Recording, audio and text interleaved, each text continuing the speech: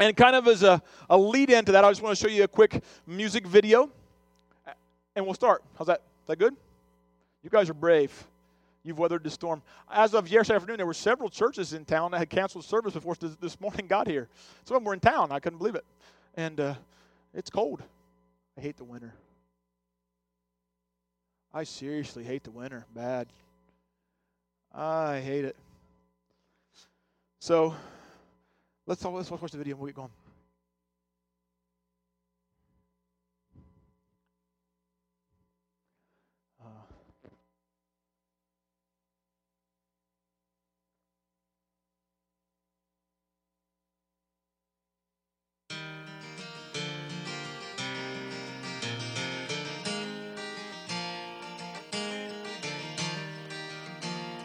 This here's a song about two sets of Joneses, Rothschild, Evelyn, Reuben, and Sue. Just for discussion through random selection, we've chosen two couples who haven't a clue. Rothschild was lucky to marry so wealthy. Evelyn bought him a house on the beach. Reuben and Sue, they had nothing but Jesus, and at night they would pray that he cared for them each. And the rain came down, and it blew the four walls down, and the clouds, they rolled away. And one set of Joneses was standing that day.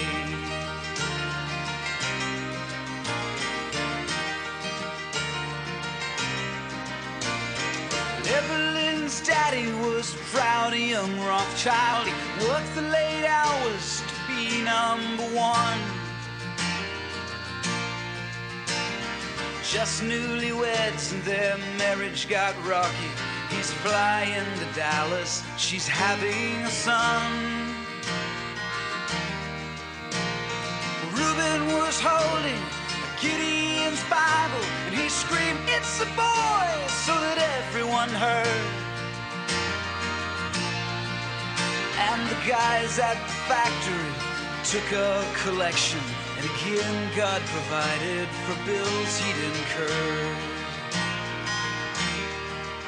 And the rain came down, and it blew the four walls down, and the clouds, they rolled away. And one set of Joneses was standing that day. So what is the point of this story? What am I trying to say?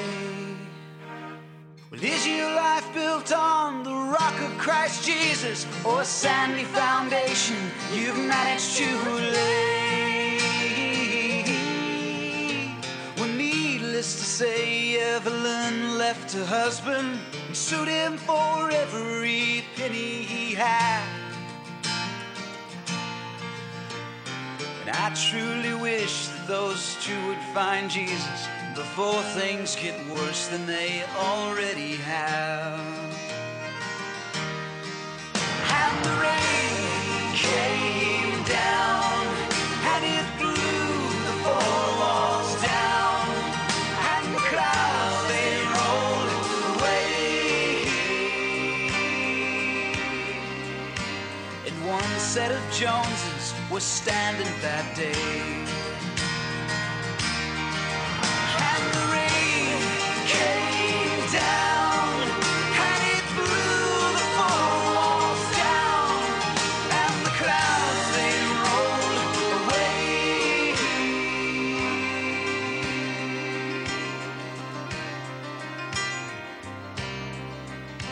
There's two sets of Joneses. Which ones will you be? Light-it-eye, light-it-eye, light-it-eye, light-it-eye,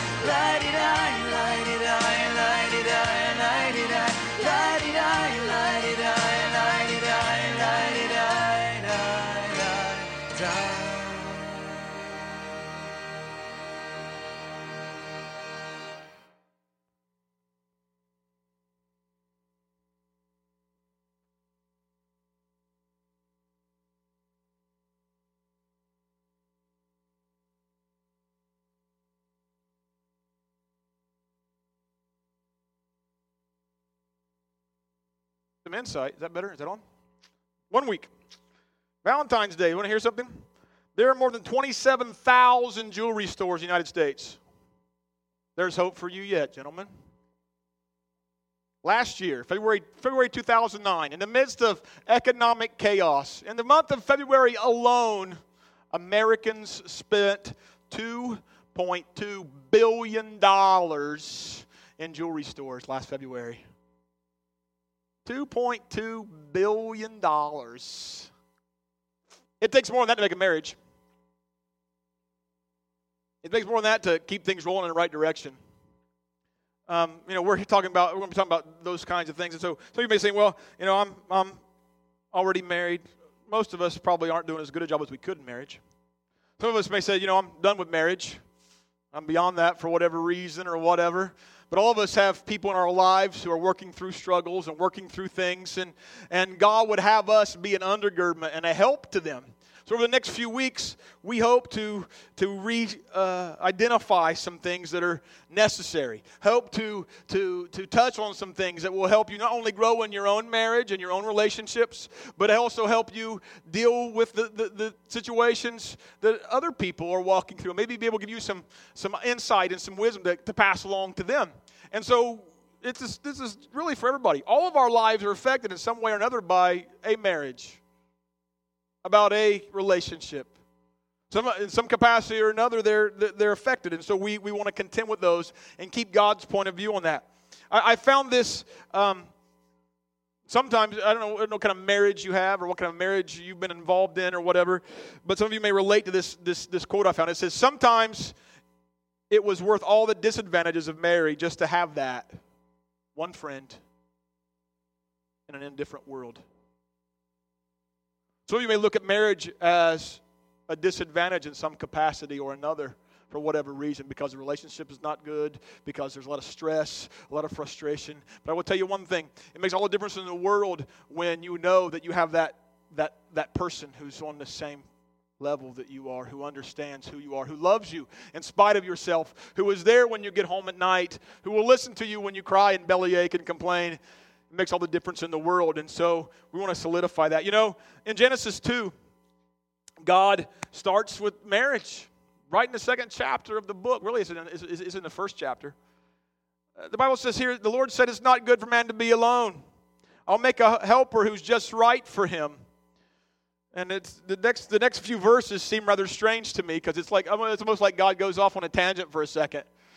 And the Lord God formed from the ground all the animals and all the birds of the sky. He brought them to the man to see what he would call them. And the man chose a name for each one. He gave names to all the livestock, all the birds of the sky, and all the wild animals. But still, there was no helper just right for him. Out of everything God created, he said there's still something lacking. There's still something else. So you need to take relationship, friendship, whatever, to another level. And so God said, let me do something significant. Let me do something off the chart. Let me do something out of the ordinary. And it says this: so the Lord God caused the man to fall into a deep sleep. While the man slept, the Lord God took one of the man's ribs and closed up the opening. Then the Lord God made a woman from the rib, and he brought her to the man. The man says, at last, this one is bone from my bone, flesh from my flesh. She will be called woman because she was taken from man. Verse 24 says, this explains why a man leaves his father and mother and is joined into his wife. There's an onslaught against marriage, against family. There's an onslaught against, at a political level, at a social level. There is an onslaught against marriage from a spiritual level. Satan despises this institution of marriage. He hates it. I bet I get more phone calls about marriage and relational issues than I do about homes in distress than I do about anything else. I bet they outnumber 3 to 4 to 1 to every other topic on the planet. I'll bet they outnumber prayer requests 5 to 1. Houses in some sort of distress, marriages under some kind of turmoil. I'll bet you it's day after day after day. Sometimes you guys sit in service here with people and everything looks great and fine and peachy, but that's just on the surface. underneath there are things going on. There are problems occurring, and everything looks great, but it's not like it seems. Satan is out to destroy it. I was compelled to kind of do a study. I'm kind of a little bit ahead of myself, but I wanted to go on. I'm going to get ahead of myself. Turn to Matthew chapter 7 with me real quick. Satan wants to kill, steal, and destroy from families, but the one thing we can do is solidify his foundation. If the foundation is strong, it will last. If the foundation is correct, it will withstand every storm, every problem. We just heard, I got a question for you. Which set of Joneses will you be? See, on the surface, Evelyn and Rothschild looked like they had it all going on. Successful job, successful monetarily, doing great things. And in this story, they're the one family that collapsed. The other family seemingly had nothing. All they had was Reuben and Sue. All they had was Jesus. And each night they'd pray that he'd care for them each. To pay for the delivery of their child. The guys at the factory take up a collection. And once again, God provided for bills they had incurred. Evelyn and Rothschild's marriage collapses while Reuben and Sue keep growing. And though it seems like they have nothing, they had everything. And so I got a question for you. Which one will you be? Is it about all the stuff that you have, all the things? I was just talking before service. Todd and Jason and I, Jason Andrews, were talking about how people are freeing themselves from financial distress, and it's good for their families. Am I right, Jason? Am I right, Todd? I have grown to become a Dave Ramsey fan.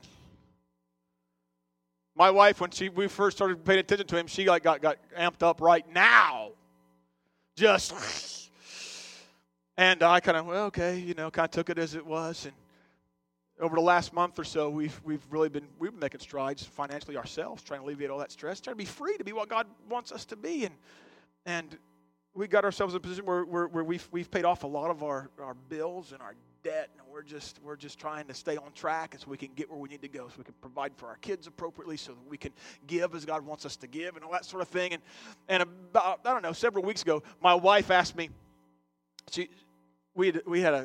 Anybody have some furniture that just breaks down and just gives up the ghost?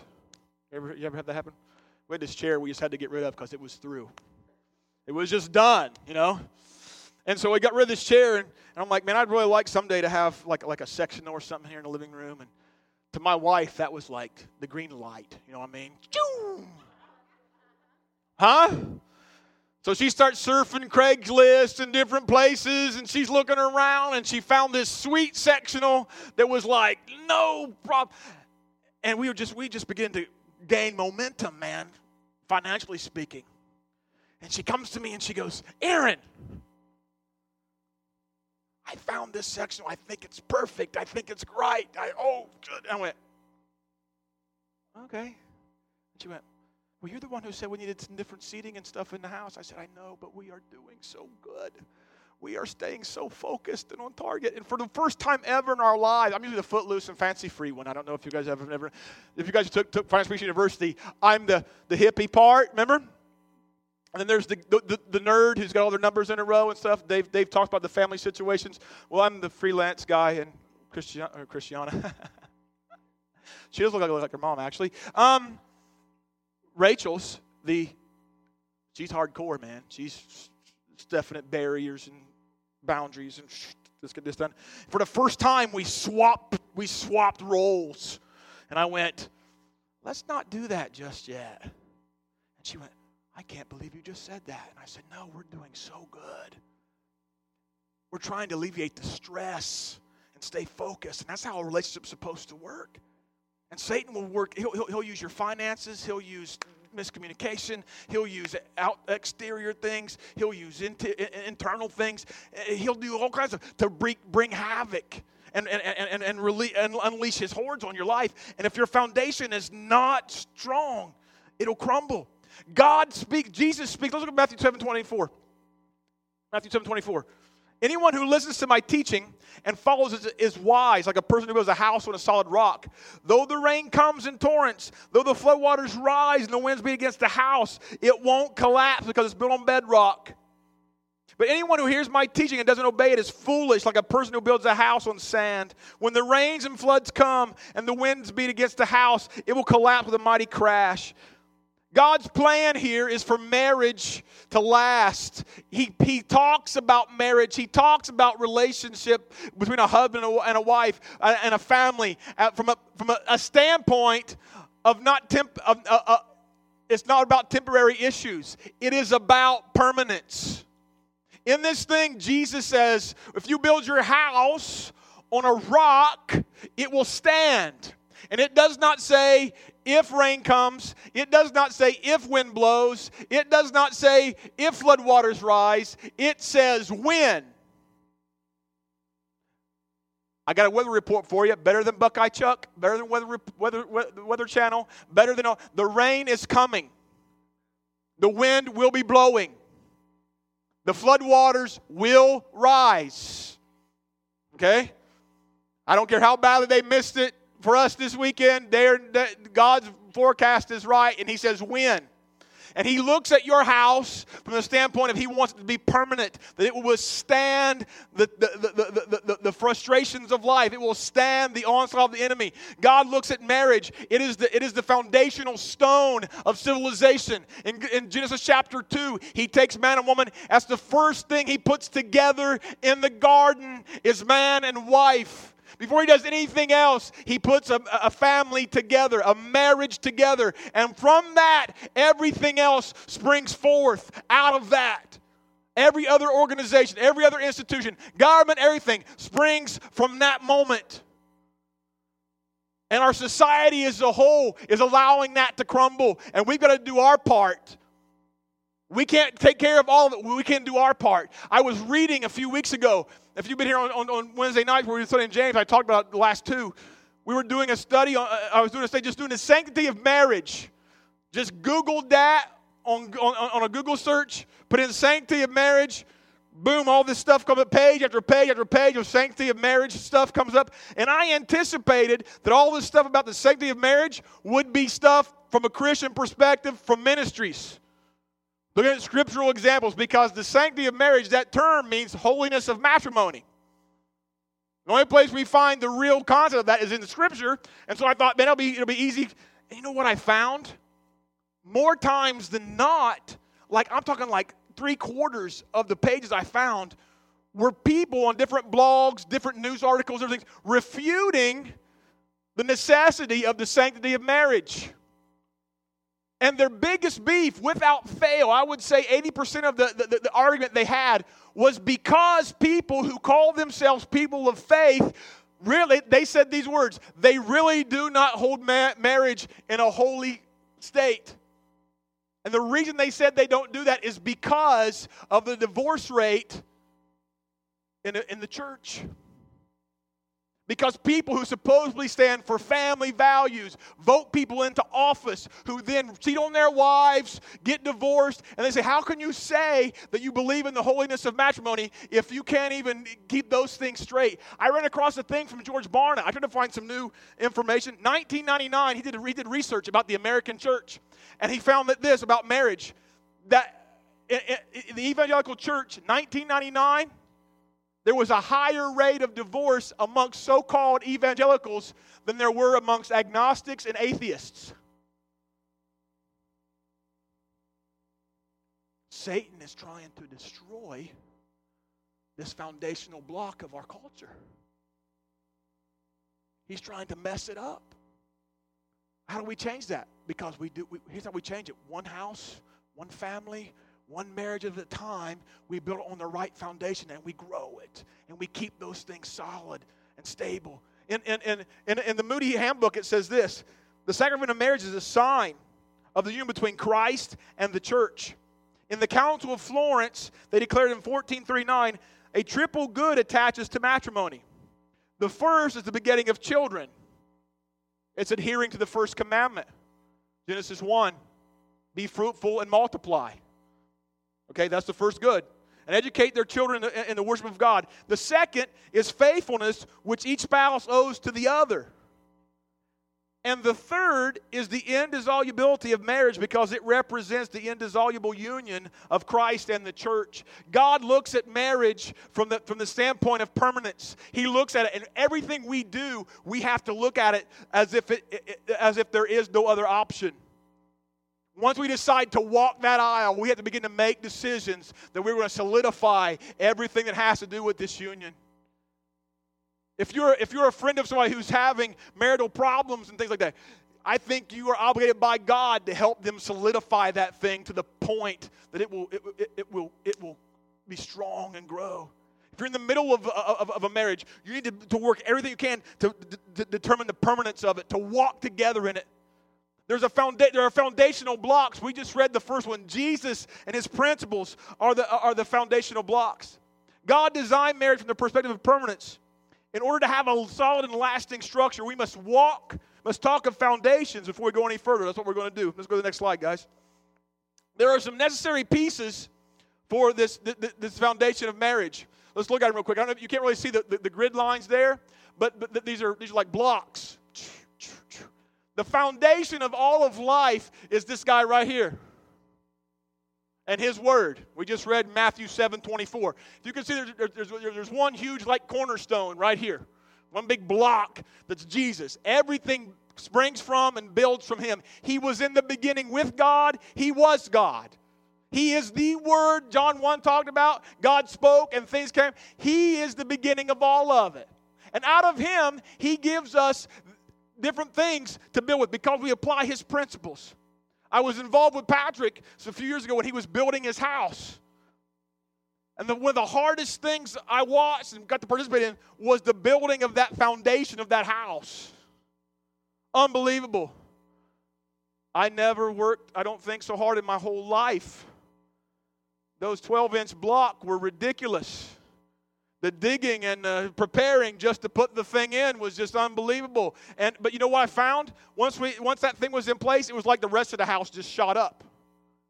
It looked like it was creeping. You really couldn't see anything. You go out a couple of days. They'd move some dirt around, dig out some stuff, do something. And then all of a sudden, the foundation got put in. Everything was solid and secure. Boom! The rest of the house just kind of almost like it appeared. It didn't feel that way for Patrick, but it did to me. And I watched that happen.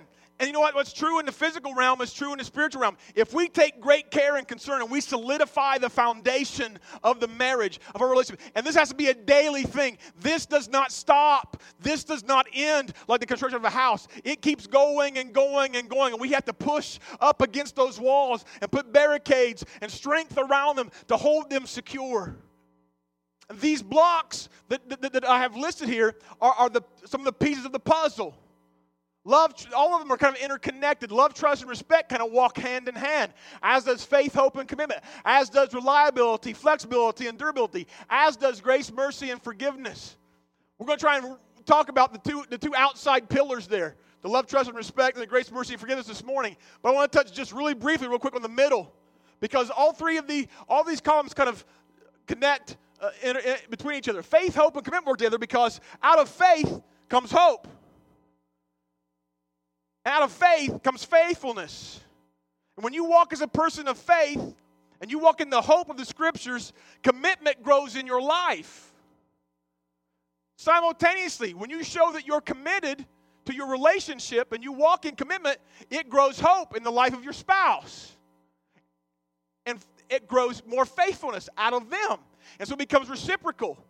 The more faith you show, the more hope grows. The more hope grows, the more commitment grows. The more commitment grows, the more hope grows. And they kind of intertwine between each other. Reliability, flexibility, and durability. Look at those things. The more reliable you are, the more durable your relationship will be. If you say you're going to do something, do it. And it will build relationship with your wife and your husband. If you decide to... How many of you guys have had an argument this week? Or a discussion coming from different angles? Huh? A discussion that went from opposite sides. Anybody have one of those? Well, you got to learn to be flexible because the quake's coming. The quake is coming. I talked to Bill Turkovich this week. I told you guys this last week, didn't I? Or the week before, did I tell you guys that last week? I talked to him this week, and he said they've given 20,000 pounds of food away and medical supplies already in Haiti. And they're at a supreme advantage. You know why? Because he operates out of the Dominican Republic. Everything coming into Haiti specifically, right, to Haiti, the ports, the airport, everything is stacked up. It's bottlenecked. They're having a hard time figuring out how to distribute it, get it where it needs to go, because he's operating out of the Dominican Republic and driving into Haiti. The ports are empty. The airport's cool. He pulls up with his truck, loads it up, drives to the border, stays overnight, crosses the border, distributes it. When I talked to him on Wednesday, he was waiting on 5 more tons of food and medical supplies to take back across the border on Friday. You're a part of that. Thank you, Jesus. We've worked hard to make sure it gets into the right hands. People can help and do that. And he was excited. He just wanted to call and give us an update about what all was going on. He said it's devastating. It's devastating because Haiti was not ready for an earthquake. They didn't design their buildings. The people were not educated. What would happen was when that quake happened, the buildings would pancake on top of each other. Boom, boom, boom, boom. You ever watching the Twin Towers fall and how it just collapsed on itself down to the ground? That's exactly what happened. The bad part about it was people didn't have enough education to figure out what they should do. Everything started quaking and weaving and bobbing. And what they did, they ran to the buildings.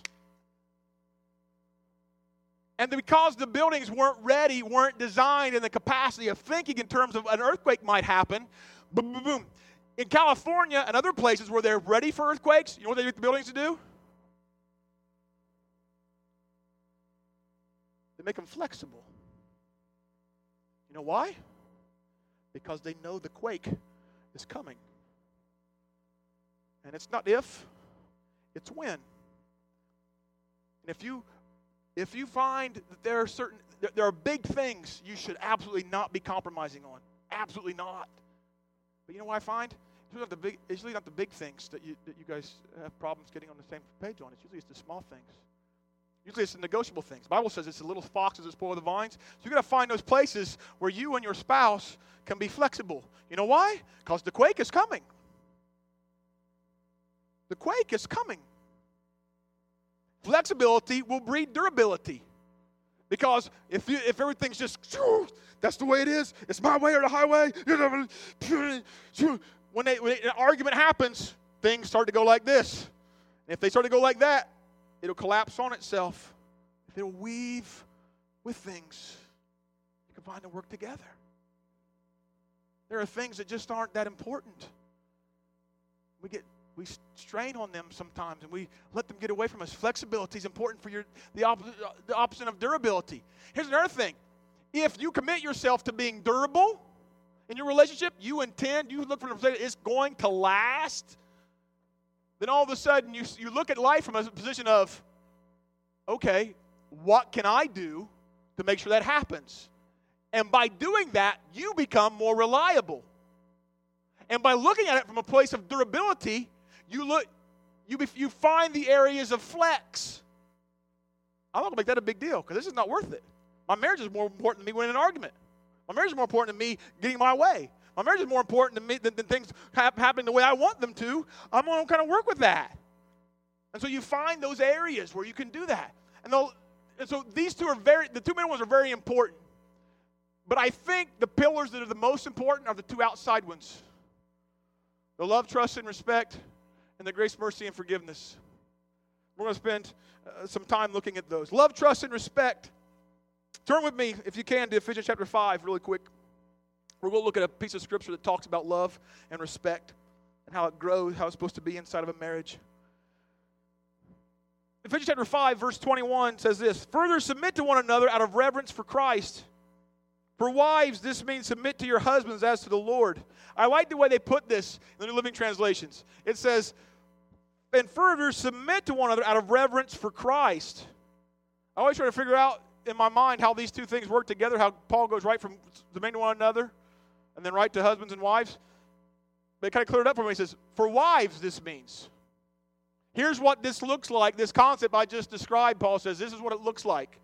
For wives, this means submit to your husbands as to the Lord. For a husband is the head of his wife, as Christ is the head of the church. He is the Savior of his body, the church. As the church submits to Christ, so you wives should submit to your husbands in everything. That's a tough pill to swallow sometimes. He goes on to say, for husbands, this means love your wives just as Christ loved the church. He gave up his life for her to make her holy and clean, washed by the cleansing of God's word. He did this to present her to himself as a glorious church without spot or wrinkle or any other blemish. Instead, she will be holy and without fault. In the same way, husbands ought to love their wives as they love their own bodies. For a man who loves his wife actually shows love for himself.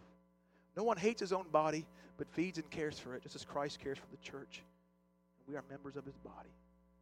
As the scriptures say, a man leaves his father and mother and is joined to his wife. What we just read Genesis 2. And the two are united in one. This is a great mystery, but it's an illustration of the way Christ and the church are one. So again I say, each man must love his wife as he loves himself, and the wife must respect her husband. The important thing about here is that I think if the husband starts from a point of love, then everything begins to turn on that point. I put a thing up here, a definition of love. I learned this from Pastor Eric, and I heard him quote it many, many times. Love gives at the expense of self to gratify another. Lust takes from others to gratify self. Trying to figure out where you're operating from. Think about the cost. Love gives at the expense of self to gratify another. I'll tell you how love works. By the way, I want to thank William for being ready to go last week. Although I did not know it, I asked him on Wednesday night. Lord orders your steps if you just let him. I'm driving to the church on Wednesday night, and I had a long day. I had spent some time, I spent a day at the hospital. Didn't get really a chance to prepare, and I thought, Lord, I just need some help. And he said, Aaron, didn't William say a few weeks ago he thought I'd showed him something and he could preach? Why don't you ask him to preach Sunday morning? I said, great, I can do that if William shows up on Wednesday night. I will ask him, Lord. So I start Wednesday night service. William's not here, and I thought, okay, I missed the Lord again. 5 minutes later, him and LaTanya come in and sit down like right behind where Seth and Patty are sitting. And I went, okay, Lord. And I asked William to preach. And don't you know, Friday morning, well, actually Thursday night into Friday morning, I started feeling really bad. And my wife, I get up in the morning, my wife makes a suggestion, Aaron, why don't you call the doctor? And I already had an appointment scheduled. I went through my appointment, and I called the doctor. And she said, you know how us guys are. You must be feeling really bad because I only mentioned it once, and you bit on it. And so I did. And William coming for me, and that was great. We've had a long week. One of the things we'll talk about later is sharing together. I shared with my wife this week. About the time I started feeling better, she started feeling bad.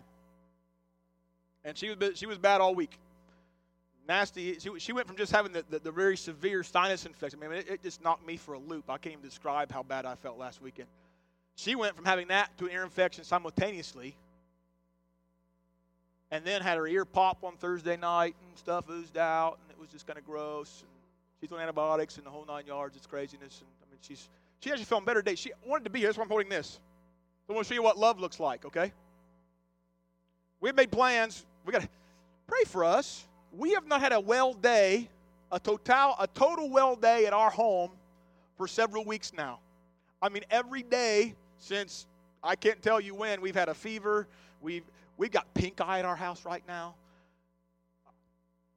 It just becomes very, very frustrating. And when you have a family the size of ours, it's hard to keep everybody well all at the same time.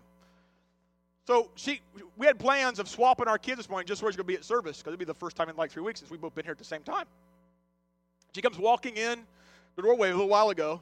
I'm having a conversation with somebody after the first service. And she said, I can't stay. Both the boys are still feeling really bad. They got really nasty noses. I can't put them in class. Sierra still got pink eye. I said, I thought your mom was going to watch the kids. She said, I don't want to put her through that. They're still having bad. And she goes, here. I went, what's that? She said, that's hot tea and lemon. And she was in bed when I left this morning. So I didn't tell her. I woke up this morning with a scratchy throat. And I said, how did you? She handed it to me. She gave me a kiss, and she walked out the back door. Love gives it. See, how do you equate that with love, Aaron? My wife stuck 4 kids in the car. It's like 6 degrees outside. I left the house this morning. Managed to get all of them in the car. Managed to get a hot tea and honey, get it to me. Get all the kids in the house. Well, she didn't bring it. She made Sierra sit in the car because of the peak, I think. Brought everybody else in here, got me the thing, and was able to go home and take. That's giving. That's giving of yourself for the good of somebody else. I wish I had a story about me. I can't think of one right now. And there's a reason for that. Because, guys, Dr. Eggerichs will talk about this. He'll spend a whole session talking about this. God does not use wasteful words. When he tells men to love their wives, he's not saying that because it comes easy. He's saying that because it's not natural for us, and we have to be commanded to do so. It was easy for my wife to think about doing that. She's nurturing. That's what she does. Me, on the other hand, if I'd have been the other way around, I'd been like, dude, I'm sorry. I know you feel bad. I got these 3-4 kids that none of them feel good. Sorry about the sweet tea thing and the hot tea and lemon and honey thing. Sorry about that. I'm not bringing these kids out. But my wife did that. It comes natural for her. I have to think about it. I have to be very conscientious. I have to be very intentional. I have to be thinking a couple steps ahead. That's why it says that in the scripture. But on the flip side, look at this. It's the man of God to be given from husbands to their wives. Love is. He demands that. Husband, you have no choice. You have to give superficially. No, you don't. You better not do that, matter of fact. You have to give sacrificially. You have to. You have to be selfless. See, our problem is, as guys, we get caught up with what we got going on and the tasks we got to accomplish and things we got to get done, people we got to talk to, and where we got to get. And oftentimes the nurturing and the loving part of life gets way past us. And God says, I want you to be intentional about that. I want you to concentrate and focus on that. I want you to make sure you are getting that. He wants that. Love has nothing to do with what you're expecting to get. It's what you're expected to give, which is everything. Man, that was a powerful quote. That nailed me right in the chest. Everything. But women, see, you have a little different issue. Hang on, let me get a drink of this. It's still warm, actually. Amazing. Respect is the issue for the ladies. Can I say that? I just did. Am I right? Isn't it one of the hardest things you have as a woman to offer respect to your husband, especially when it feels like he's not getting it right? Why does God say that? Because he knows it doesn't come natural. Honor is a natural thing for a man. That's why men gravitate toward team sports and military things and things of that nature, because they understand a code of honor and a code of conduct, the rank and things of leadership and how things flow. And so if you ever notice a guy, when somebody of real authority comes in the room, most men will go like this. And they'll become very... You ever watch, Dow could probably speak to this to some degree. When you're involved in the military and you're in formation, you never look the commander right square in the eye. You keep your, and he might be right here. Am I right, Dow? As an act of honor, you stay at attention, and no matter what he's saying, what he's doing, you do like that. If you watch a man, when somebody with authority, most of the time a guy, this is not completely 100% true, but as guys, when somebody with authority walks in, most men will get very, and become very, okay, boy, I better just. When you get into an argument, what's the first thing a man does? Am I telling the truth? And you women perceive that to be something like he's dissing you or something like that. When all honesty, it's exactly the opposite. What he's doing right now is trying to figure out how he can disagree with you and honor you at the same time. So he puts his head down, doesn't look you in the eye and goes, okay, what can I do to get this right? I'm going to say something I'm going to regret if I'm not careful. And you women perceive it as if we're like, okay, I'm not connecting. See, the woman wants more than anything else to understand how you feel. The guy wants to know more than anything else what you think about something so he can assess it and make a conscious, honorable decision about it. Am I right, men? Are you intentionally not looking at your wife in the face because you're dissing her? Is that true? Are you doing that? No. You're doing it because you want to honor her. I mean, just think about it. Just think about it for just a second. Isn't that what happened? Dr. Eggerichs says this. He says, most of the conflicts in marriage are not because the people are ill-willed towards one another. In fact, they're quite the opposite. They just can't connect on the things that are really important. They keep missing each other's signals. And so when a man does that, he's not trying to be like less than honorable. He's trying to be honorable. And he's very, very much trying not to mess up the situation worse, which I know I'm quite capable of. I have found that a size 12 fits very nicely right here.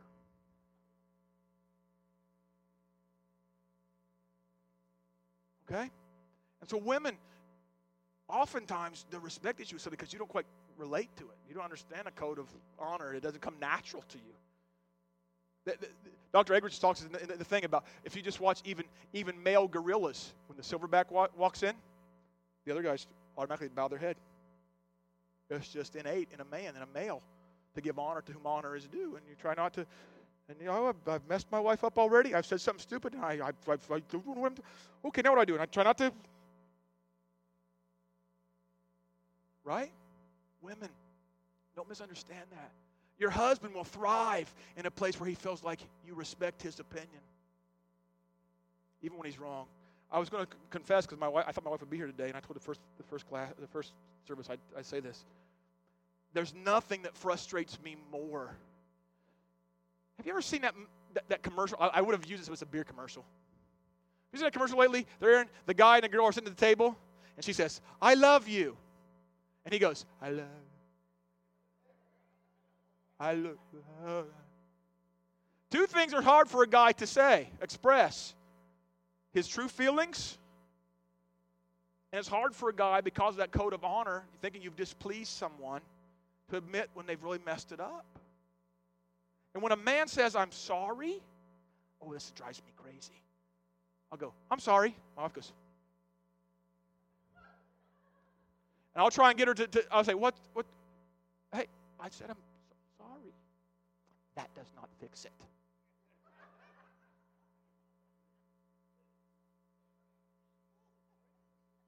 Huh? Well, I understand that, but that's a start. And you at least need to acknowledge. He said, words are cheap. I agree. There better be some real compassion and some real movement at the point of that acknowledgement. It's like what God expects of us. He says what? He says, confess your sin that you may be healed, right? But he says, go and what? Sin no more. Right? Let's get this right the next time. I get that. But to not even acknowledge I haven't said anything? And that turning away is not an act of honor. That's an act of, I don't care. You know what I mean? We've talked about this before. My wife knows all about that. I'll make sure she gets a CD. You know, we got to find a place of respect for each other. Here's what happens. If the man starts to love like he's supposed to love, respect becomes easier and easier for the woman. If the woman begins to respect the way she's supposed to respect, love should become easier and easier for the man. The cycle should be going in the right direction. Respect the man, he'll do the more, James Howell said. I thought that's pretty neat. Man, we're not always going to get it right, gentlemen. Women, we're not always going to get it right. I promise. I'm not going to get it right all the time.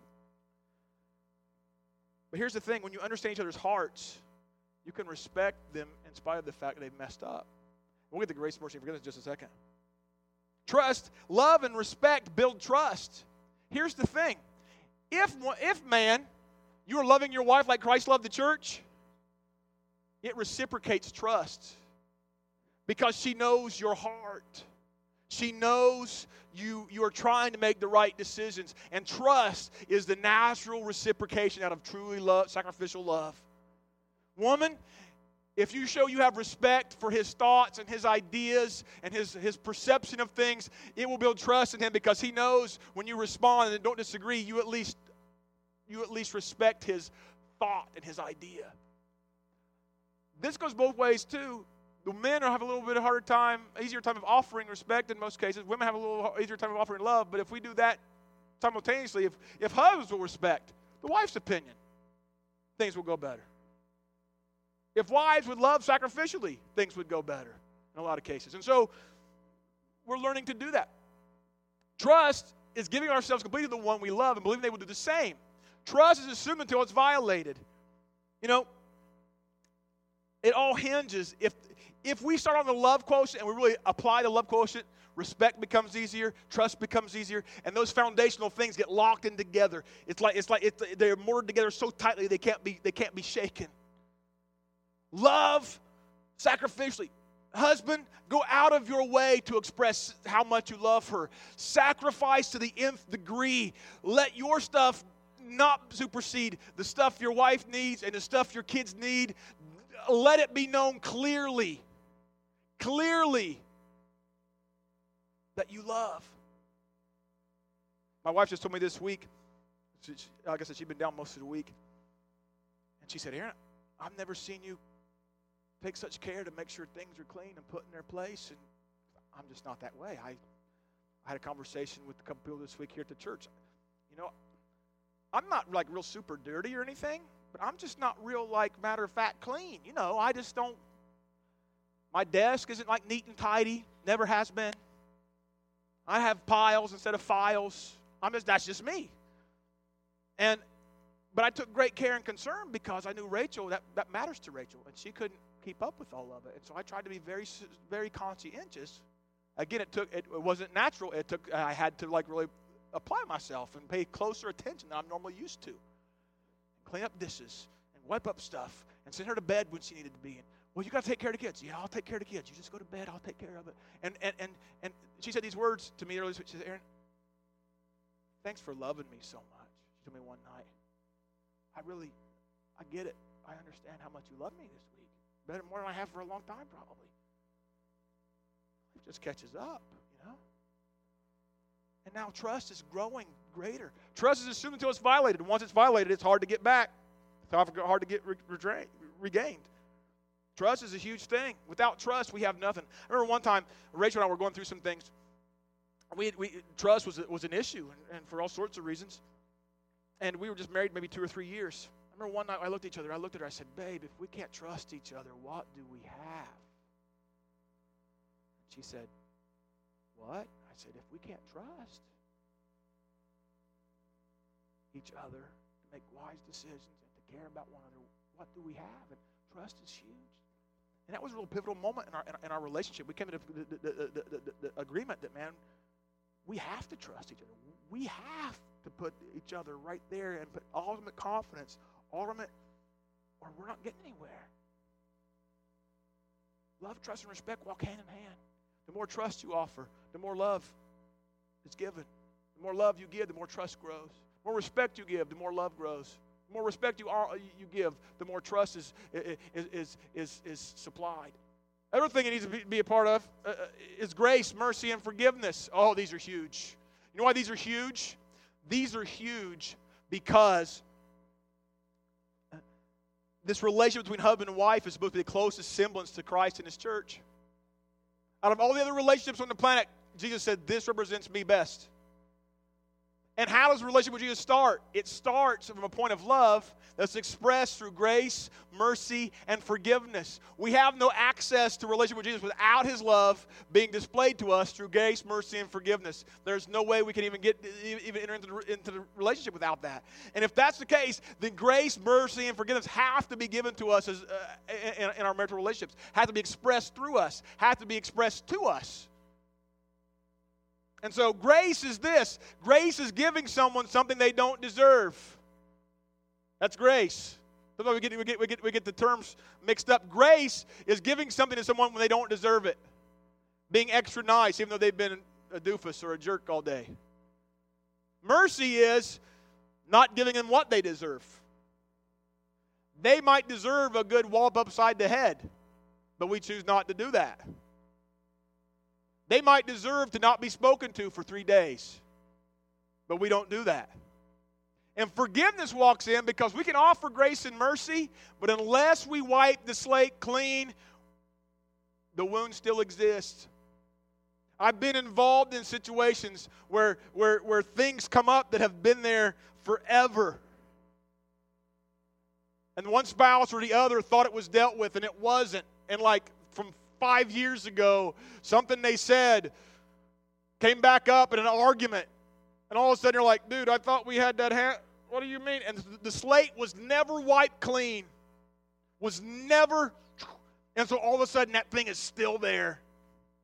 We got to not only offer grace, we're not going to offer mercy, we've got to offer forgiveness. And those three things go hand in hand because Jesus did that for us. Ephesians chapter 2, verse 4. But God is rich in mercy, and he loved us so much that even though we were dead because of our sins, he gave us life. Daniel 9:9. But the Lord our God is merciful and forgiving, even though we've rebelled against him. One passage of Scripture says this: he took our sins away from us as far as the east is from the west. And again, God doesn't waste terms. This was before people really understood scientifically that the earth was round.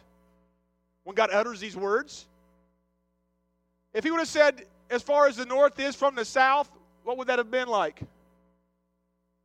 If you take off from here and start traveling north, eventually you get to the North Pole, go over to the other side, and what? You've achieved south, right? Now, if you get on a plane from here and start flying east, go around the equator, go all the way around the world, through the Mediterranean, through Asia, around to the Pacific, and back around. No matter how many laps you take, you can never achieve west. You're still going east. Just constantly. And God says he will remove our sin from us. He will wipe the slate so clean, you can't get back to it.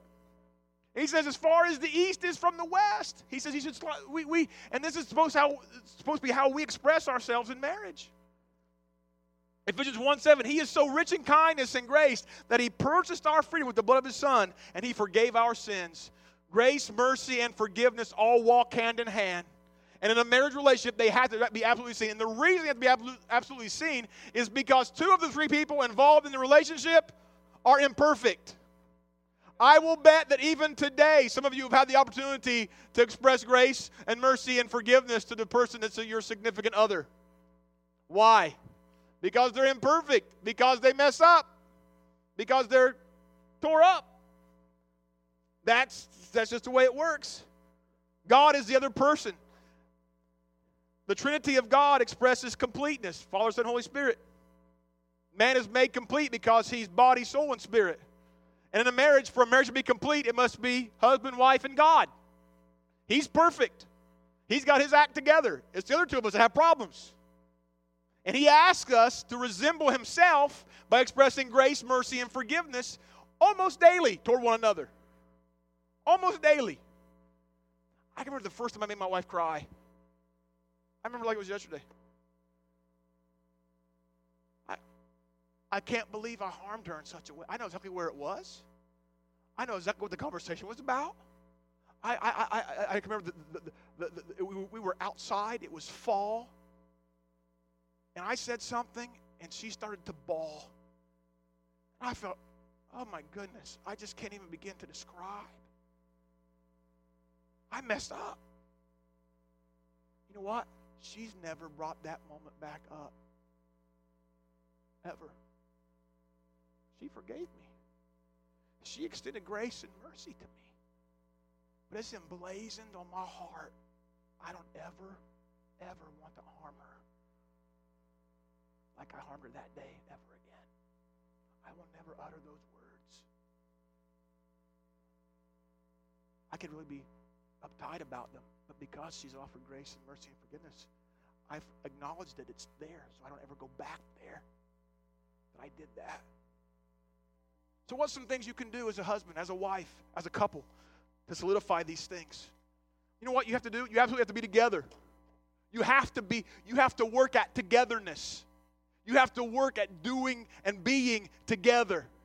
The very first place you start is this: you worship together. And that's not just about it's not just about this moment in time here in this service. It's about your life. If worship is a lifestyle, then it becomes a part of who you are. And you make God the central focus and working inside the confines of ministry God's given you. You give that to each other, and you walk it out together, and you find places to get together. Along with that, you pray together. I don't know why, guys, but it seems like one of the hardest things we have a time doing is praying with our wives. Why is that such a hard thing? Because, I think it is. Because I think we know that they know we've been dishonorable in certain aspects of our lives. We've fallen way short. And every time we go to grab their hands or go to pray for them, Satan tries really hard to make those things prevalent in our lives. And all of a sudden, we can't grab those hands. All of a sudden, I messed up so bad. She knows everything about me. Oh, my God. Guys, do you find it's hardest to pray for your wife when you know you've messed up? Is it hard? It's the hardest to grab a hold of her hand and say, let me pray for you. And she's looking at you like, yeah, you big jerk. At least that's your perception. One of the greatest things you can do is pray for your wife. Listen, I want to give you just a real quick, how do you pray for your wife? Just like this. You grab her in the morning. She didn't even get out of bed. She didn't even acknowledge that you're there. I will walk over, put my hand on her and go, you know what, Lord, in the name of Jesus, I just pray that you would be with my wife today. Lord, I pray this would be the greatest day of her life. Lord, I pray that she'd sense your presence wherever she goes. Lord, I pray, God, she'd have your wisdom and she'd make great decisions. Lord, I pray, God, that today, God, she'd experience joy and peace and hope like she's never experienced before. Lord, I pray, Jesus, you would watch over her and you protect her and you be with her wherever she goes. Lord, let her have an amazing, amazing day today in the name of Jesus. And you know what you're doing? You're setting the spiritual temperature of your family. Guys, has this ever happened in your house? It's cold in here.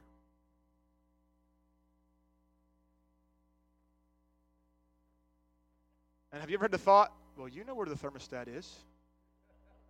Ever had that thought? Huh? You know what she's saying? I want you to take the lead. I want you to do something significant to make this situation better. And spiritually speaking, men, women are asking us to set the temperature, spiritually speaking. And when you grab your wife's hands and you pray for her, when you put your arm around her and you offer words of blessing from the truth of the Scripture, and you begin to ask God, you are setting the spiritual temperature of your home, of your family. Doesn't be flowery. I just give you 15 seconds. All of you guys can repeat what I just prayed. Didn't have a lot of Scripture references in it. Didn't have a lot of real flowery these, thous, and hithertos and things of that nature in it. Just real quick to the point from the heart. And you know what I bet will happen if you just begin to apply that? It'll just grow. Before you know it, maybe she'll reach over and grab your hand and say, God, and before my husband walks out that door, you know what he's got to face today, the challenges that will present himself to him. Lord, let him walk in your power. Let him be confident of who he is in you. Lord, and all that kind of stuff. All of a sudden it begins to reciprocate. Pray together. Next thing, share together. One of the greatest things that happened to us, man, I got to go. Share together is this. Somebody gave us a package for Christmas. In it was a basket, and in it was like all the fixings for a meal. And in that, all those fixings for a meal was this cube. It was called, I forget, Table Talk, I think is what it was called. And we sit at the house every night as a family. We make a commitment. Try to, not every day does it work out, but try to every day have one meal together as a family. Just one. Try and get up early enough before everybody starts their day to have breakfast together or work out schedule. Sometimes we go home for lunch. Maybe some days eat dinner together. We try and do that. And one of the greatest gifts we got was this Table Talk thing. And what it is, it's just things like this.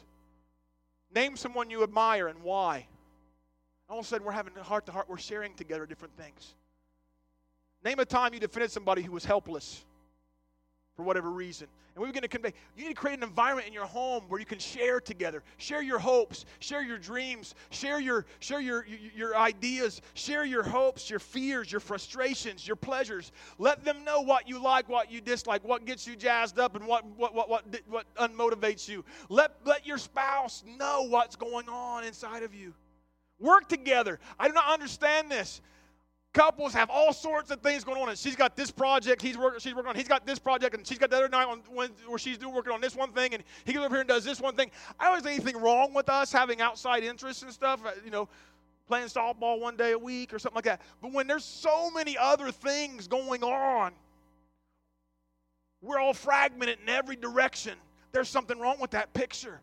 There should be projects and goals we set together as a couple, as a family, that we're working on together, that we're trying to accomplish together. Getting out of debt's a great one. Am I right, Todd? Huh? Honestly, when we sat down, Rachel and I started talking budget once a month together, it's changed the atmosphere in our house. It's weird. And it's not that long of a conversation. 15 minutes, something like that. Once a month, we sit down and we talk about our budget. We want to change anything here? We want to do anything there? We want to do that? Okay, well, let's do that. That's fine. It's amazing. And we're working together on it. The other thing I'd like to encourage you to do is recreate together. Why should you work together, have goals you're working on together? You should be able to have fun together. Most couples make a fatal error. They get married and they stop dating.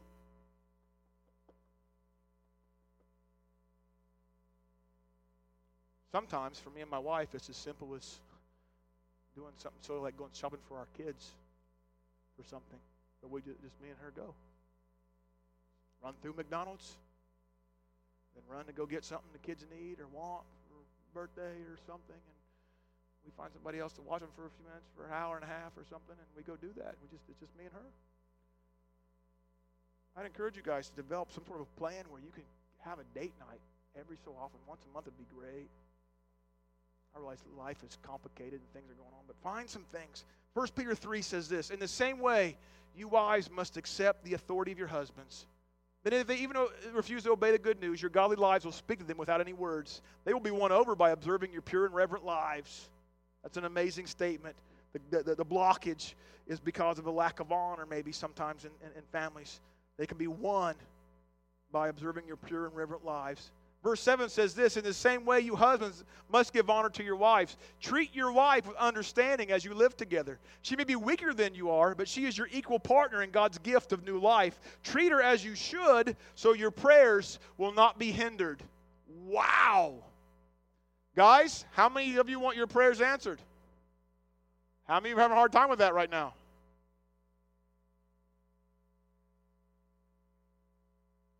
Maybe you're not treating your wife as she needs to be treated. Maybe there's some blockage at a spiritual level you've not yet considered. My wife is stronger in areas than I am in some capacities. She is. As a physical person, she's not as strong as I am. That's why I always get to open the jars and take out the trash and things of that nature. But I want her to know that I love her. I want her to know that I see her in the same capacity that Jesus sees the church. I want her to know that she's loved. Wives, you should want your husband to know that you think he's one of the most amazing people on the planet. That you honor his ideas and his opinions. That you honor him as a leader. Maybe you should honor him as in the capacity of what you want him to be, not as you see him sometimes.